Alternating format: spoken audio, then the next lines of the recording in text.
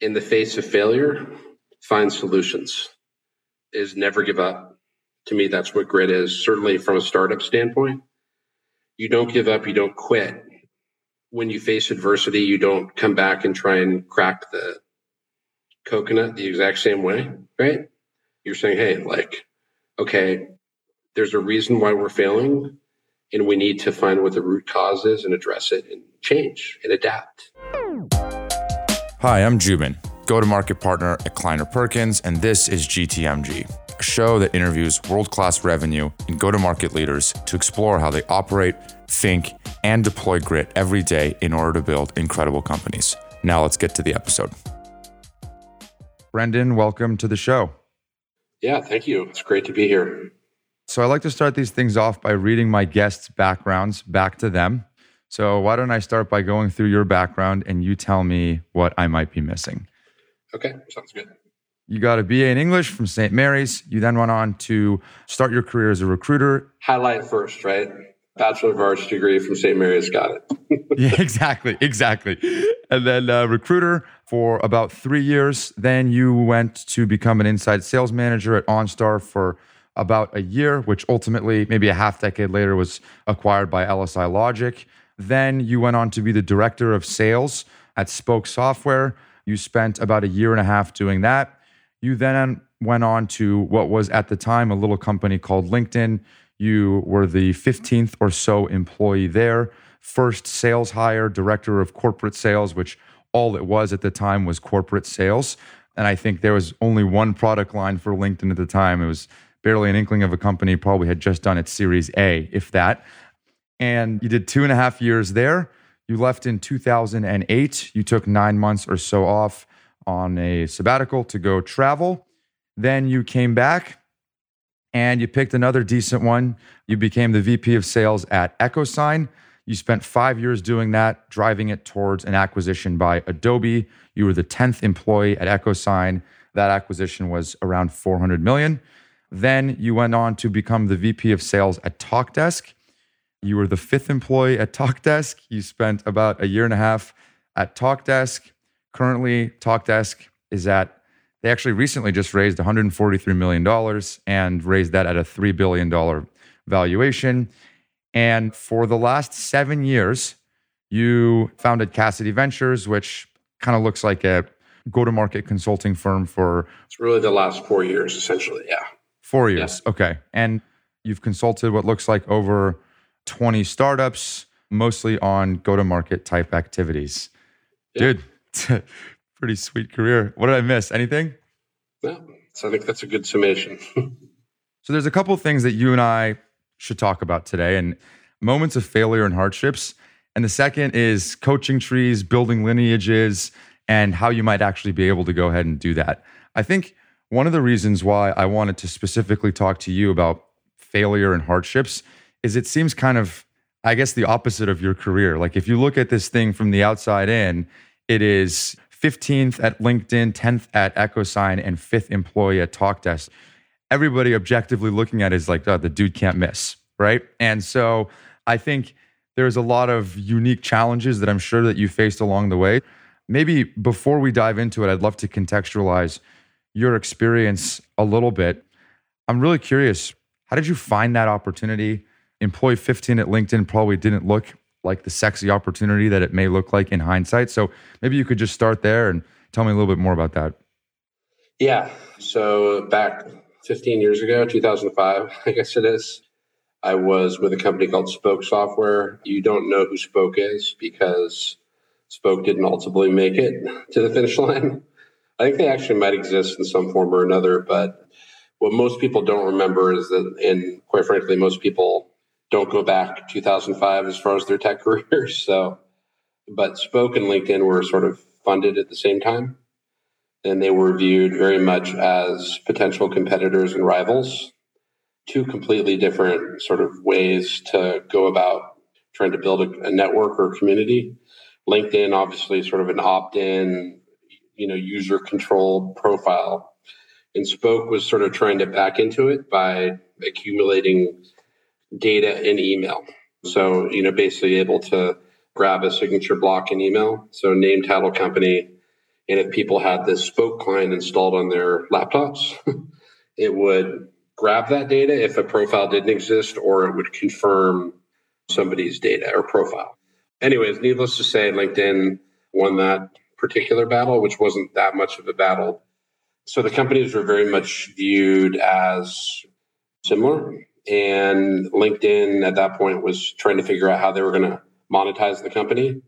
So in the early days of LinkedIn, there was no real revenue, no real monetization strategy. And Reed, I think, intentionally sort of pushed that out as far as he could to sort of create virality in the platform. But once they decided that they wanted to monetize, they wanted to do it in a way that was as non-invasive to the user base as possible. And so recruiting and sort of HR was viewed as a place where they could drive revenue while sort of creating a win-win scenario for customer and LinkedIn user. And so they reached out to me, actually cold called me, a woman named Tara Terwilliger, who was the original GM of LinkedIn Jobs. And she cold called me, and, ironically, right? This is LinkedIn, not an email, not an introduction, but a random cold call saying, I think your background would be a great fit. And then I went in and met with them and met with Reed. I mean, this is, early stage. Reed, a woman named Sarah Imbach, who was like sort of an underrated, huge player in what LinkedIn became. She really ran the operational side of the business and came in and interviewed, and they offered me the job, and I turned it down. I turned it down initially, got promoted at Spoke, and then about maybe 60 to 90 days later, I was in the office at Spoke one night, just sort of looking at LinkedIn and Spoke side by side. And I was like, yeah, this is over. I said, LinkedIn is beating us and they're not even trying to do it. And so I reached back out to LinkedIn, and at that point, Tara, who was the original GM of LinkedIn Jobs, had already moved on. So she was no longer there. And so her email auto-forwarded to Sarah, came back in one more time and came back in the second time. And at that point, I was essentially running it, starting sort of LinkedIn Jobs, or whatever you want to call it, corporate solutions. And at that point, the predominant thought was LinkedIn's revenue would be driven by advertising, and advertising sales predominantly, obviously, because that's what Facebook was driven on, and online pay with a credit card accounts. Those were the two primary revenue drivers. And they said, hey, if you can make LinkedIn corporate solutions like 15% of the overall revenue stream, that would be a win for the company. And obviously, it quickly became a lot more than that. So that's a hell of a story. So I guess a few things. One, when you said no, what was your thought process behind that? Was it because there was another promotion in front of you at Spoke? Where was your head at in that decision-making process? Yeah. So somehow this guy, David Schreffler, who was like the VP of sales for Spoke, he somehow figured out that I was talking to LinkedIn. To this day, I still don't know how he came about that information. And so he quickly promoted me from like managing the team to like running the sales team. At that point, LinkedIn is not at all viewed as like some slam dunk to be worth $30 billion or whatever, obviously at 26 billion, I think Microsoft bought them for. So it was not viewed to be that way, right? It was viewed as like, that's the company that I get that spam, that invitation to connect. And nobody really knew if it was going to be a real viable company long-term. Obviously Reed knew, but a lot of other people didn't. And so I was like, all right, it was a tough decision, but got promoted to Spoke, got more money. And then I just realized that was like probably not the right decision. And so I said, what the heck, I'm just going to send her an email and see if it's still possible. And then, obviously it was. And so, yeah, I think it was just at that point, LinkedIn was not viewed to be, quite frankly, most startups at 20 employees are very seldom viewed as like, oh, this is a slam dunk to become some big deal, right? There's a lot of unknowns and a lot of uncertainty. And so, when I got offered the job the second time, it was with more responsibility. So in that way, it worked out for me. But I was actually my friend, this guy named Matt Strand, who's an executive recruiter in Silicon Valley, one of the best. And a friend of mine, I've known him for like 37 years, actually, believe it or not. And he and I were sitting out by the pool at his mom's house, believe it or not. And, I was kind of debating, talking about the decision. And he's like, well, do you think LinkedIn is for sure going to be more valuable than Spoke? And I said, yes. And he said, just do it. That was the moment where I said, okay, I'm doing it now. So full credit to Matt Strand for that one. So yeah, that's kind of how it came to pass. Yeah. Matt, wherever you are, you kicked off something pretty cool. He's done okay for himself. So yeah. Okay. So then 2.5 years later, I guess you've de-risked the business to some degree. It certainly wasn't the risk that it was at 15 employees. And so I don't know, how many employees were there when you left? And you left in February of 2008, which is a very interesting time to leave a company. And you took 9 months off to travel. Right. And I guess I'm framing it up this way, and maybe I'm leading the witness, but again, you come in at 15, you do a lot of the dirty work, you get your fingernails dirty, you have a 2.5-year run there, you go from 15 to whatever employee that you become. Again, you've de-risked the business. Most people would say, this is the ride that I'm going to go on for a really long time and continue to build on the building blocks that you've already put in place. So yeah, what happened? Well, so LinkedIn went through like a leadership change. So Reed stepped out as CEO and somebody else came in. At that point, I'm pretty young. And so was probably not going to be the sort of VP of sales, sort of determining wherever the ride was going to go next. And that's really kind of what I wanted to do, to be frank. And so I said, obviously at that point, 2.5 years in, if the company's ultimately super successful, I'll profit from that. But, I felt like I wanted to run my own show completely. And so that was really kind of the decision around it, which do I really want to be the guy that is the mid-manager or, whatever that role is, or even number two. I wanted to run my own show. And that was sort of the bet I was making on myself. Yeah, in reality, it was a pretty political time in the company. I was young and I was not really ready to win that battle. I'll put it that way. This is a weird question, but would you consider that time successful for you? I would say that it was super successful and that I learned a lot what was required to be a VP of sales, and also learned a lot about what are the things that I needed to get better at, I think would be sort of the gist of it, right? So I think I was a really good coach, a really good mentor. And I think the side that I didn't really get yet was it can't just be positive upside, right? You can't just be a player's coach. There has to be just a little bit of not fear of me, but like there's a line. And I think I was a great coach and a great mentor, but was I really willing to hold people's feet to the fire as a leader? That was a line that I wasn't as comfortable with early in my career as a sales leader. Yeah. In the Kleiner portfolio, I talk to the sales leaders and I say, how are things going? And he or she will say, I think things are going great. And so the first thing that I typically do is I go and talk to the top rep and the worst rep on the team. And I say, how do you think things are going? What's going on? Do you feel excited? Are you motivated? Do you like your manager? And usually when they say, love my manager, she's amazing, or he's amazing, he's the best. And when the bottom rep says that as well, typically people take that as a positive leading indicator of, oh, this is a really good manager. But oftentimes it's actually that they're the people's manager, to your point, right? They're more appeasing and doing more cultural type stuff as opposed to actually driving a number and ultimately delivering the outputs and the results that the organization needs versus making everyone feel really good. And so I think about that as well. I would agree with that. I'd say what LinkedIn was great from an experience standpoint for me is that was essentially like, in a room with a whiteboard. There's no deck, there's no pitch, right? We had to just literally figure all of it out from scratch, everything. What is the pitch? What's the message? Who's the buyer? What's the buyer psychology? How are we going to engage the buyer? What's the messaging? Everything. Because LinkedIn didn't really have a marketing organization at that point. Everything LinkedIn did from a marketing standpoint, really a product standpoint, and all the rest was all geared towards LinkedIn as a consumer internet company, right? Not as a enterprise software company. And so we had to do all that ourselves. And that was invaluable for me in my career because at that point, nobody really knew all that much about LinkedIn. So it was pretty blank slate, and we had to go make a market for ourselves. And if you've never done that and you want to work in a startup, it's a huge liability.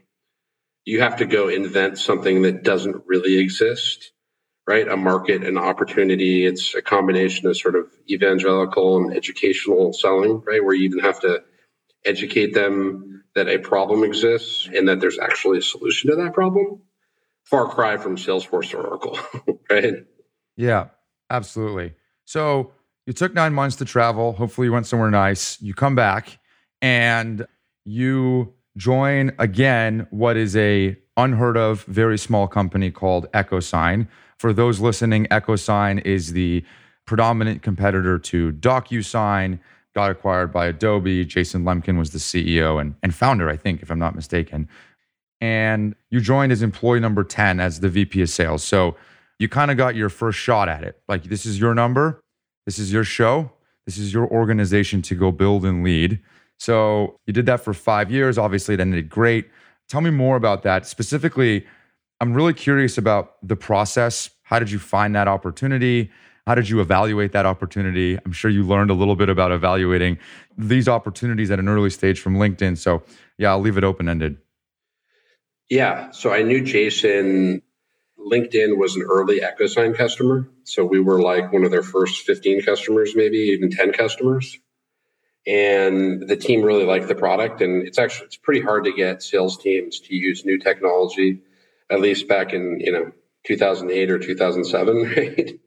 And so we deployed it. And there was a woman named Brooke Watts, now Brooke Lopez on our team, who was sort of like our kind of sales ops leader, I guess.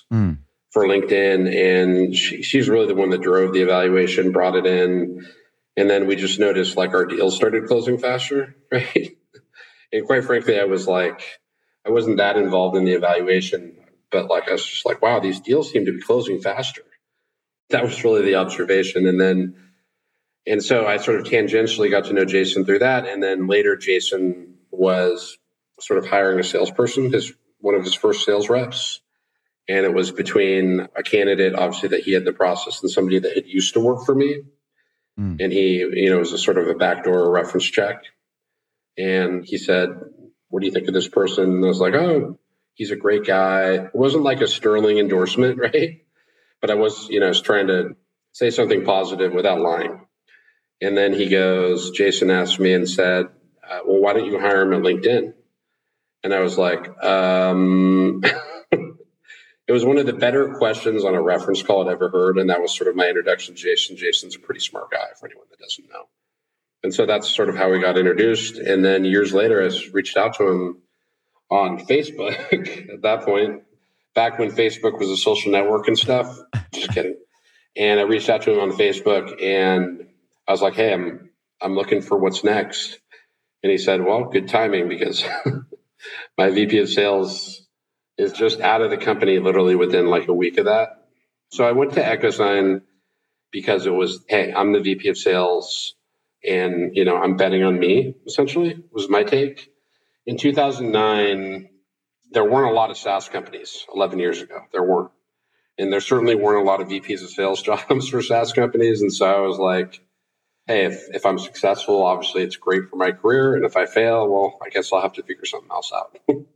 So it was pretty binary in that way. But I had known Jason, and most of the things I've done in my career have been, obviously, as I think for many people, through referral or introduction. And the way I viewed EchoSign was, at that point, it was not at like the apex of the company, right? They had just let their first VP of sales go.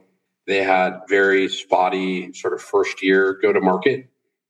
And so my take was, I'm pretty sure I can do better with this team than they're doing right now.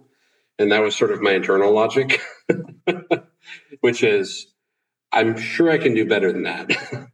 And so, yeah, I took the job. Unbeknownst to me, Jason had made a deal with the board that said, unless he doubled sales in the next like 2 quarters or something, that he would step aside as CEO, I think it was. So he was obviously making a big bet on me as I was making a bet, sort of bet on them. And that started obviously a great run for the company and a great CEO, VP of sales relationship.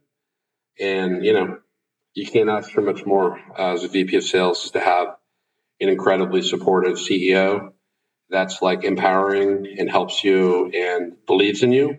And that was a great experience for me in my career. And just to frame up where you were what, 30, call it 33-ish at that time? Yeah, ish. Yeah. Ish. Okay.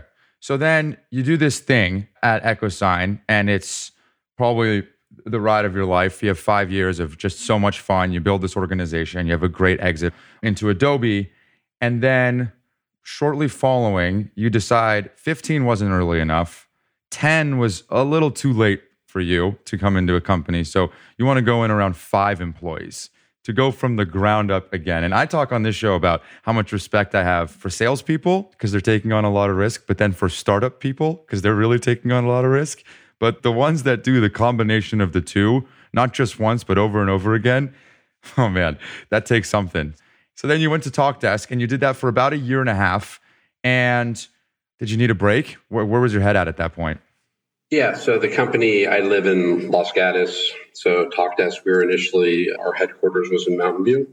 So actually I was the first employee in the United States for them. So it was literally, Tiago, who's the CEO, who's one of my closest friends. He lived from Portugal, from Lisbon. And so he didn't actually really live in the United States full time. So he had an engineering team in Portugal and I met him through Jason. So Jason led the seed. Seed and A rounds get so mixed, Yeah, the lines are definitely blurred these days. Pre-seed, seed, and A. Jason essentially founded them. So he was the first investor in, and he's like, you should go meet this guy. And I met him, and, Tiago's a force of nature for sure. But I mean, for me, it's a challenge, right? To really help build these companies. I think it's more when you join at that stage or that early, it's not really you're not just taking a sales leadership job. You're taking, you're helping build a company, and that's super multifunctional. You're engaged in every area of the business. And so, yeah, that was that experience. But in Mountain View, they were in Mountain View, and then Tiago moved up to San Francisco. And at that point, I'd had my sort of second kid, was just a newborn. And I really couldn't do at that point, obviously today, getting from Los Gatos to San Francisco is a lot less time than it was 4 years ago or 5 years ago. But I just couldn't do the 3.5 hour round trip commute. And so I stepped into kind of an advisory role there. But obviously I'm super stoked. They just got a $3.2 billion valuation. So excited about that. That was probably the best team I've built. That team at TalkDesk. That's kind of how I view it, right? Is everything you do, you take what you learn from your prior experience and make it better. But that team, I think off the TalkDesk team, I think there's 4 VPs of sales. There's a CEO for a company that's got about $1 billion valuation. So that was an exceptional team. I mean, that was a challenging, because at that point, obviously you have companies like Five9 and TalkDesk today, right? Which are building this support cloud in the SaaS space. But at that point, anything in customer support was viewed as essentially a bad investment. Five9 was almost like a penny. It was not viewed as a great place to be buying real estate in the customer support space. So that was definitely fun. It was a challenge, and it required basically everyone on the team had to be A+ talent. So when you said it was the best team, and I want to talk about the 4 VPs of sales and the CEO and what they later went on to do. I want to table that piece of the conversation for a little bit later. Mm-hmm. But when you say that you got better at building these teams and this was the best team that you built, what are the distillations that you have looking back on why? Do you think it was because you're more effective at identifying and recruiting talent? Do you think it's because your network was bigger?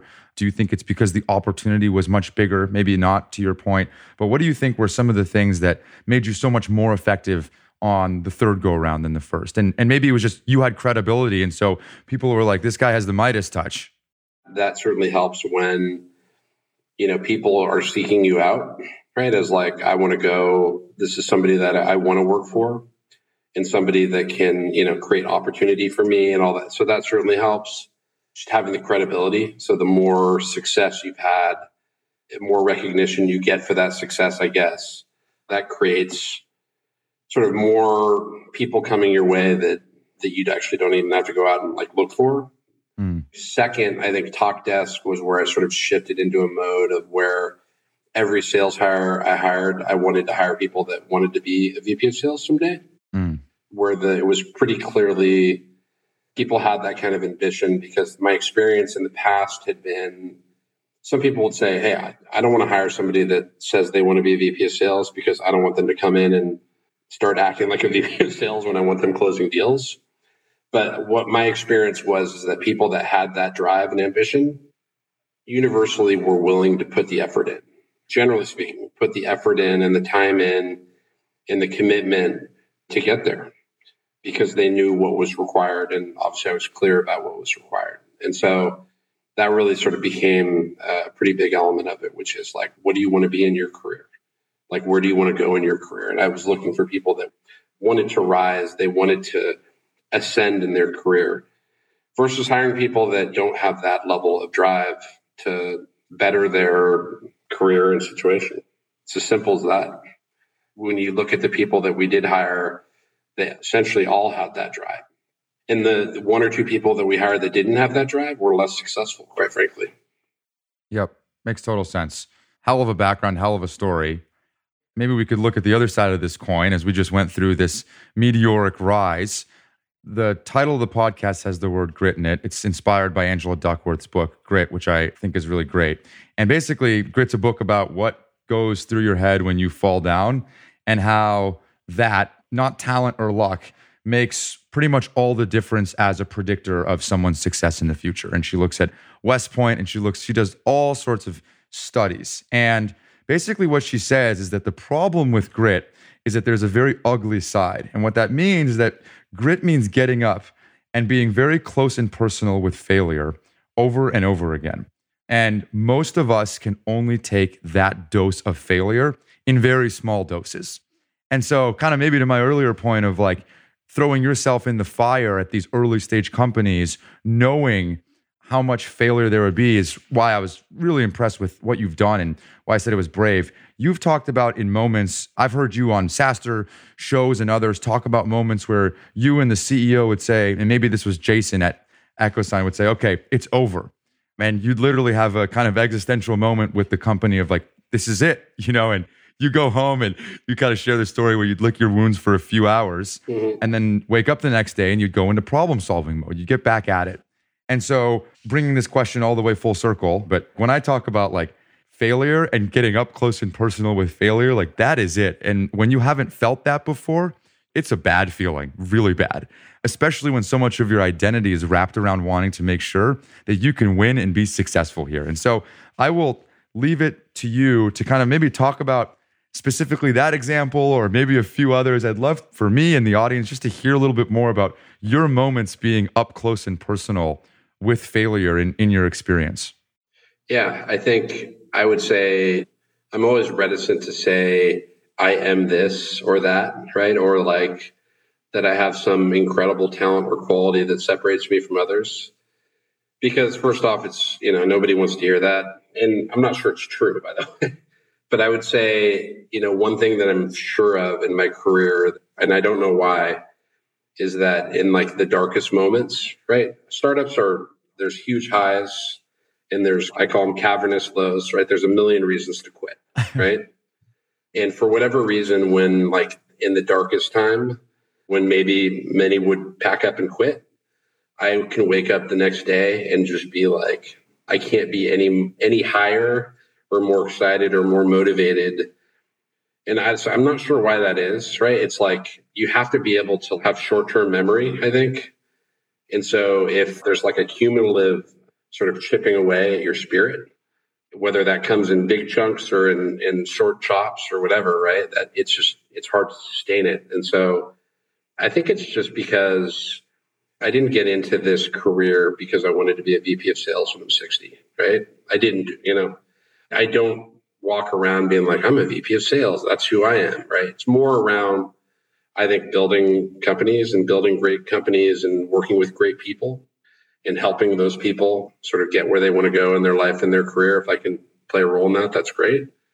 But, I think that for whatever reason, in those moments when it would be easy to quit, that seems to be when I find the challenge to be, it's kind of funnest in a way, right? Because somewhere in the back of my mind, I'm thinking to myself, you know what? The odds are stacked against you at this point. So it's like, this may as well be fun. Whatever we do, we can go and try and find a solution to this problem, and we'll either succeed or fail. Most would fail here, right? And so it's like, somewhere in my mind, I've calculated that this is like all upside now.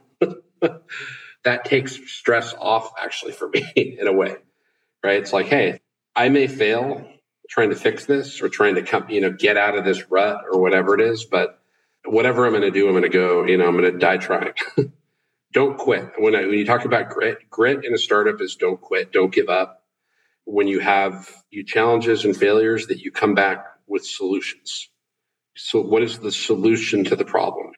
And I would say if there's any, who am I as a person, as a leader, is that in our darkest times, and I learned this from a coach I had in high school, this legendary high school football coach. And we had won 25 straight games going into my senior year. And then we started 0-3. And this guy was second winningest coach in California state history. And we all thought after we went 0-3 that he was going to come in and just absolutely just devastate us. And when he came in on Monday, he was the most positive, solution-oriented. He was actually easier on us than he was with the prior year's team that had gone 13-0, And that was a big learning for me, right? Which is, if you've hired the right team, you don't need to bury them in the dirt on Monday, right? It's actually better, more useful that when you find adversity that you're looking for solutions, you're looking to bring people up at that point. I'd rather be harder on the team in good times, right? When things are going good, that's when maybe you'll crack the whip more. But when the team is at its slowest and morale is at its slowest, I think you have to try and be solution oriented instead of punitive in the way that you're dealing with people. And you have to roll up your sleeves and get in the fight. Yeah, that's my approach. Don't quit. Don't give up. Be solution oriented. Anyone can quit, and most do ultimately quit. View it as a challenge. That's the way I look at it. And I've had plenty of those scenarios in my career where it was I'm not sure we can come back from this. And then whatever reason, the next day I got up and I was like, yeah, let's go. Will you share one of those stories? And if you don't want to, no problem. But are there any of those near-death failure experiences? Maybe it's the one that, I referenced with Jason. Maybe it's another where you just go home and you crack a beer and you're like, well, today sucked. Today really sucked. The starkest and the most dramatic ones, certainly there were more than a few at EchoSign, but I'll use the one as when we only raised $8 million at EchoSign, right? In the lifetime of the company. DocuSign raised over $1 billion, right? So we're competing against a company that was throwing money at everything in sight. We couldn't live that way. And so we were both partners with Salesforce. We were a much more proven partner than DocuSign was. And DocuSign basically came in and just basically said, we're going to buy this partnership with them. And so we had a lot of Salesforce customers that used EchoSign and Salesforce together. And basically Salesforce invested, I think $10 or $15 million in DocuSign, gave them an exclusive OEM sort of partner relationship, basically did everything possible to slant the field towards them. And we were like, geez, how the hell are we going to survive this, right? How much of your revenue, approximately, at the time, do you think was coming from Salesforce as a customer or Salesforce's ecosystem of partners and customers? Probably 60%. So a lot. And so that was a low point. And so basically, it was that scenario. I went home, went to sleep. I told my wife, hey, I don't know how the company can survive that. That's a death shot. And so I woke up the next morning and I was in a great mood.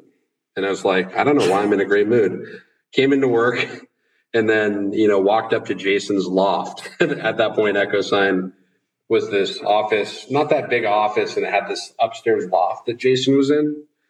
And I basically said, you know what? Pardon my French. I said, fuck them, right?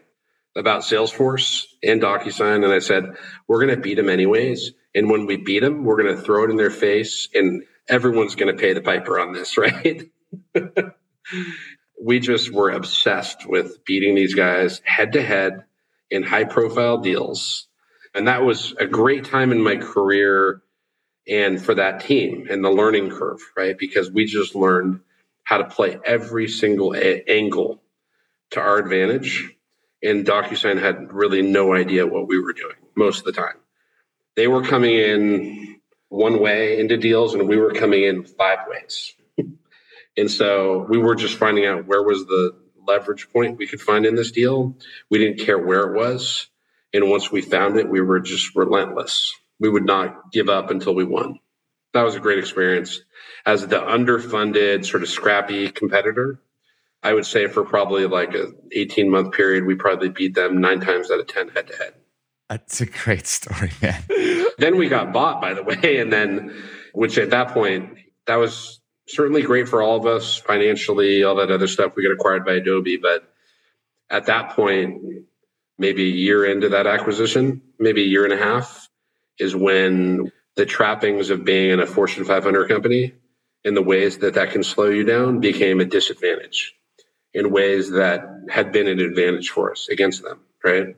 So they were now the company that could be scrappy and nimble, right? Yep. And fast. And we were now the company that was slow and bureaucratic. And had we not gotten acquired, I'm fairly certain EchoSign would have, certainly been as, an IPO along with DocuSign. But that's also a learning. It's a learning of what type of company do you want to build, right? Do you want to be a company that goes the distance, or do you want to get a nice acquisition where everybody gets paid? I think that's part of the learning curve. When I went through the last acquisition, everyone said, congratulations, Joubin, this is such a great outcome, all these things. And I was certainly excited because it was validating for all the work that we've done over the last few years. But I was pissed. And they're like, what is going on? And I'm like, I wanted a longer run at it. And I look back on it having not had it anymore. And I just wanted to sink my teeth into a little bit more of that grind and having a little bit longer of a run at it. And so I can empathize. I'll let you in on a little nugget so when we were getting acquired by Adobe, and it was like essentially in like due diligence, I think at that stage, DocuSign was pretty worried about it, to be frank. So DocuSign actually stepped in and basically said to our investors at EchoSign, they wanted us to merge together, right? Where they would have sort of paid us a partial acquisition price, and then we would have all become one company, DocuSign and EchoSign, in which DocuSign's CEO would have been the CEO, Jason would have been the COO, I would have been the VP of sales, sort of overseeing both organizations. And so they put that on the table as we were sort of going through that process. And we didn't do it because there was a lot of enmity between the companies, I'll be honest. We didn't like them. They didn't like us. We didn't like just the way they did business, And so we passed on it. But in hindsight, more experience years later, I understand why, one of our investors really wanted to do it was because, hey, here's a chance for this to become a $1 billion company as this sort of merged entity, right? And so I better understand how VCs and investors think now than I did 10 years ago. Great backstory. Investors are not looking for acquisition exits unless they're just through the roof, multi-billion dollar outcomes, Yeah. Unless it's LinkedIn at 26 billion. So, okay, I want to make sure that I am respectful of your time and that I get to the second topic because I think it's important. Coaching trees and building a lineage. So I want to talk about Bill Walsh, San Francisco. We're both Bay Area natives. He was the head coach of the Niners at 36 years old. So I want to contextualize the conversation because coaching trees are most preeminent within the NFL circles. So at 36, they recognized Bill Walsh's potential and they gave him his first shot as an offensive coordinator in Cincinnati. He ended up being like incredible offensive coordinator, but due to some internal politics, some power dynamics, all sorts of things, and I think a little bit of jealousy that this guy was the real deal. When the head coach ended up retiring, they viewed him as a threat, and they ended up picking the defensive coordinator to be the head coach of the Cincinnati Bengals. Stung by the move, Walsh resigned and spent 2 years coaching at Stanford. And then the owner at the time of the Niners, DeBartolo, offered him his first crack at running the show, at being the head coach. And at the time, the Niners were in the dumps. This was in 79. They were a 2-14 team. And Walsh overhauled the Niners from 2-14 in 79. And within 3 seasons, they're a Super Bowl champion. So the way that he built this organization was by basically hiring a bunch of unproven, uncut gems as a really remarkable group of young assistants, all of whom became head coaches. Today, almost 50% of head coaches in the NFL are in one way, shape, or form Walsh disciples from his coaching tree being built within his lineage. So with that in mind, you talk a lot on your social media and others. You actually promote people that have worked for you. You've written articles about here's the top 10 VPs of sales that you should definitely consider at your startup.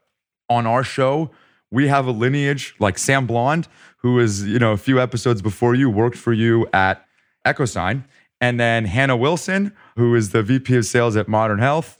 She worked for Sam Blond, right? And so you see this thing start to manifest in really, really interesting ways. And so again, this is a really long-winded framing of this conversation, but the way that Walsh did it was by hiring a really great group of young assistants. And even earlier, when I said I want to table it, you said the best team that you ever hired was at TalkDesk. And the context that you used the word best was not in terms of the revenue or the output of the teams or even the quality of what they were as individual AEs. It was what they went on to become and do. 4 VPs of sales, a CEO. You also talk a lot about lineage through building a coaching tree often happens through stretch VPs. And what I mean by that is that it's the bunch of the young assistants that Walsh may hire or that a VP of sales may hire. It's those stretch hires that either get their first shot like you did when you were at LinkedIn or when you actually got your first chance at it at EchoSign. Someone's making a bet on you, right? And then you get to go ahead and do that. And you talk a lot about making those bets. And often startups are in a better position to make those bets on those stretch hires. Maybe with that framework, I'd love to hear your thoughts on stretch VPs.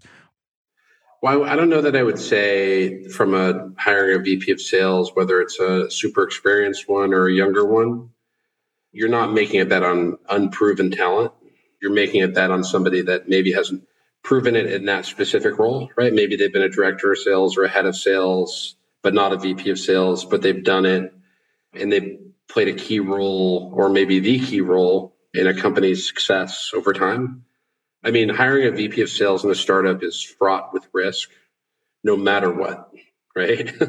It's a risk-oriented hire, and everybody wants the, whatever you want to call it, the riskless hire, right? So everyone's looking for somebody that has multiple wins, has scaled through multiple layers of growth and all the rest, right? And the reality is those people are really not available, right? I've been pitched a lot of jobs for the years, and generally speaking, I'm just never going to take it, right? The perfect hire doesn't really exist because the perfect hires generally are probably not going to take the risk that your startup represents. They're super risk averse, let me put it that way, right? The top candidates are going to analyze you up and down, sideways, and they're looking for reasons not to come to your company. And so if you understand that, and you should absolutely say, here's our list of our top 5 candidates, right? These are our sort of dream hires. You should take a shot at those people. You got to take your shot. And you'll have one shot and you better do it right. And if you don't do it right, you're on to the next list. The next list is going to be imperfect hires, right? Imperfect resumes or imperfect experience, whether that's a stretch VP of sales or a Salesforce RVP or somebody was VP of sales at a company that didn't make it. Those are really sort of the profiles you're looking at. And so I've obviously been a proponent of not that you should hire a stretch VP every time, but that you should consider that. When you're hiring a VP of sales, you should consider somebody like Sam, right? Somebody who was the number 2 at a super successful company with a VP of sales that person worked for that sort of vouches for that person or endorses that person. You should look at that profile. And if you're not looking at that profile, you're doing yourself a disservice as a founder. If it's a venture capital firm that's helping advise a founder or CEO, they're doing a disservice to that founder if they're not looking at that profile. So really, for me, it's really, when I think about hiring a VP of sales, it's about, you should have a diverse search. You should talk to people like your ideal hire. You should talk to some stretch candidates. You should talk to maybe some Salesforce RVPs, but you should talk to all of them and create a better understanding of what you're looking for. And too often people just hire the Salesforce RVP, and it's, they're so overmatched in a way it's almost impossible to articulate the ways in which it doesn't fit and doesn't work. Because again, who is comfortable walking into a situation where every conversation you're having with prospective customers is you're talking about a problem that they don't even know exists? That's a hard scenario, right? Yeah. Do you also think that one of the challenges that comes with that specific hire is that who are they going to hire? Who are the people in their network that they're going to bring along? And maybe it's one thing to be the leader of the organization that's building a new market that's 5 years out ahead of the market. It's another to have feet on the street or your actual quota-carrying reps who also come from these big companies that have even more kind of minute but specific challenges, leads, opportunities, prospecting, all the things that they actually need to do on a day-to-day to be successful in their job. Typically, if a leader's coming in, they're going to have a group of folks that they also want to bring in with them. And depending on their past experience, they're probably going to bring in similar congruent sets of folks into that job with them or into that company with them. Yeah, that's a huge aspect. So I remember when I was sort of coaching Sam, I left Adobe first, and then he left maybe 2 months after I did. And I said, who are you taking with you, right? Who's your group? And he's like, well, okay, I think I could. No, I said, lock it down right now. Have those conversations right now and establish who's going to go with you. And that's, as a first-time VP of sales, to me, that's a big risk neutralizer, right? If you're a stretch VP of sales, but you have a team or a group that you can bring in, and that team is good or talented, or that's a big deal for me personally. And when I've helped other companies sort of on VP of sales searches or advise clients on it, I've said, to ask them who their first 5 hires should be. And then they'll say, okay, who are the 5 hires? Send me the list. And sometimes people will be like, well, I don't want to share that list, right? And I'm like, well, we're not going to reach out to these people, right? Unless we have your endorsement, but we want to vet the list, right? To make sure those people are hypothetically a fit. So not a lot of people will do that in a VP of sales search, but I will, because that matters, right? So Sam, when he went to Zenefits, Sam took 4 or 5 people with him, and those people all made his transition into his first VP of sales roles infinitely less bumpy, because he had people around him that he knew, he trusted. He knew that they could come in and execute and get to revenue incredibly fast. And so if he had come in alone without sort of his own team, his own group, would have been a much more difficult experience for him. So I was like, figure out who you're going to take with you. And I even told him that years prior when we had sort of talked about, I told him, I said, you could be a VP of sales in 3 or 4 years. I said, one of the things that you need to think about is what type of team are you going to take with you when you get your first opportunity? And so, he's obviously turned out to be an exceptional recruiter. And that's something I've done throughout my career, is even when I'm consulting, is like, in the off chance I might do something full time, I'm always thinking about who's available right now that I could potentially take with me if and when that opportunity presented itself. I don't want to end it, but that is a great place to end it. There is another 30 things that I wanted to touch on, but that might have to be for a part 2 some other time, Brendan. I really, really appreciate it. I know we're already 5 minutes over. In closing, I ask the same 2 questions to every guest. The first, what does the word grit mean to you, and how do you or your teams apply it? I would say grit is, in the face of failure, find solutions, is never give up. To me, that's what grit is, certainly from a startup standpoint. You don't give up, you don't quit. When you face adversity, you don't come back and try and crack the coconut the exact same way, right? You're saying, hey, okay, there's a reason why we're failing, and we need to find what the root cause is and address it and change and adapt. So I would say don't quit and be solution oriented. To me, that's what grit is in a startup. If someone hears this episode and they want to get a hold of you, is that okay? And what would be the best way to do so? Yeah, it's just LinkedIn's fine. So you can find my profile on LinkedIn. You can email me at Brendan, BRENDON at cocell.io. Whatever works. Maybe not Facebook, but a lot of other ways. Perfect. All right, man. I really appreciate it. Thank you for your time. Yeah, great to meet you, and it was fun. Thank you. Thank you, folks, for tuning in to learn from our amazing guest and for indulging me as the rambling host. I hope you enjoyed today's show. If you'd like to get in touch or keep up with the pod, please follow me on Twitter at JubinMir or shoot us an email, gtmg@kleinerperkins.com. If you liked what you heard and want to hear more, please support the show by subscribing on Apple Podcasts or whatever platform you use to listen. Thank you, and I will see you next time.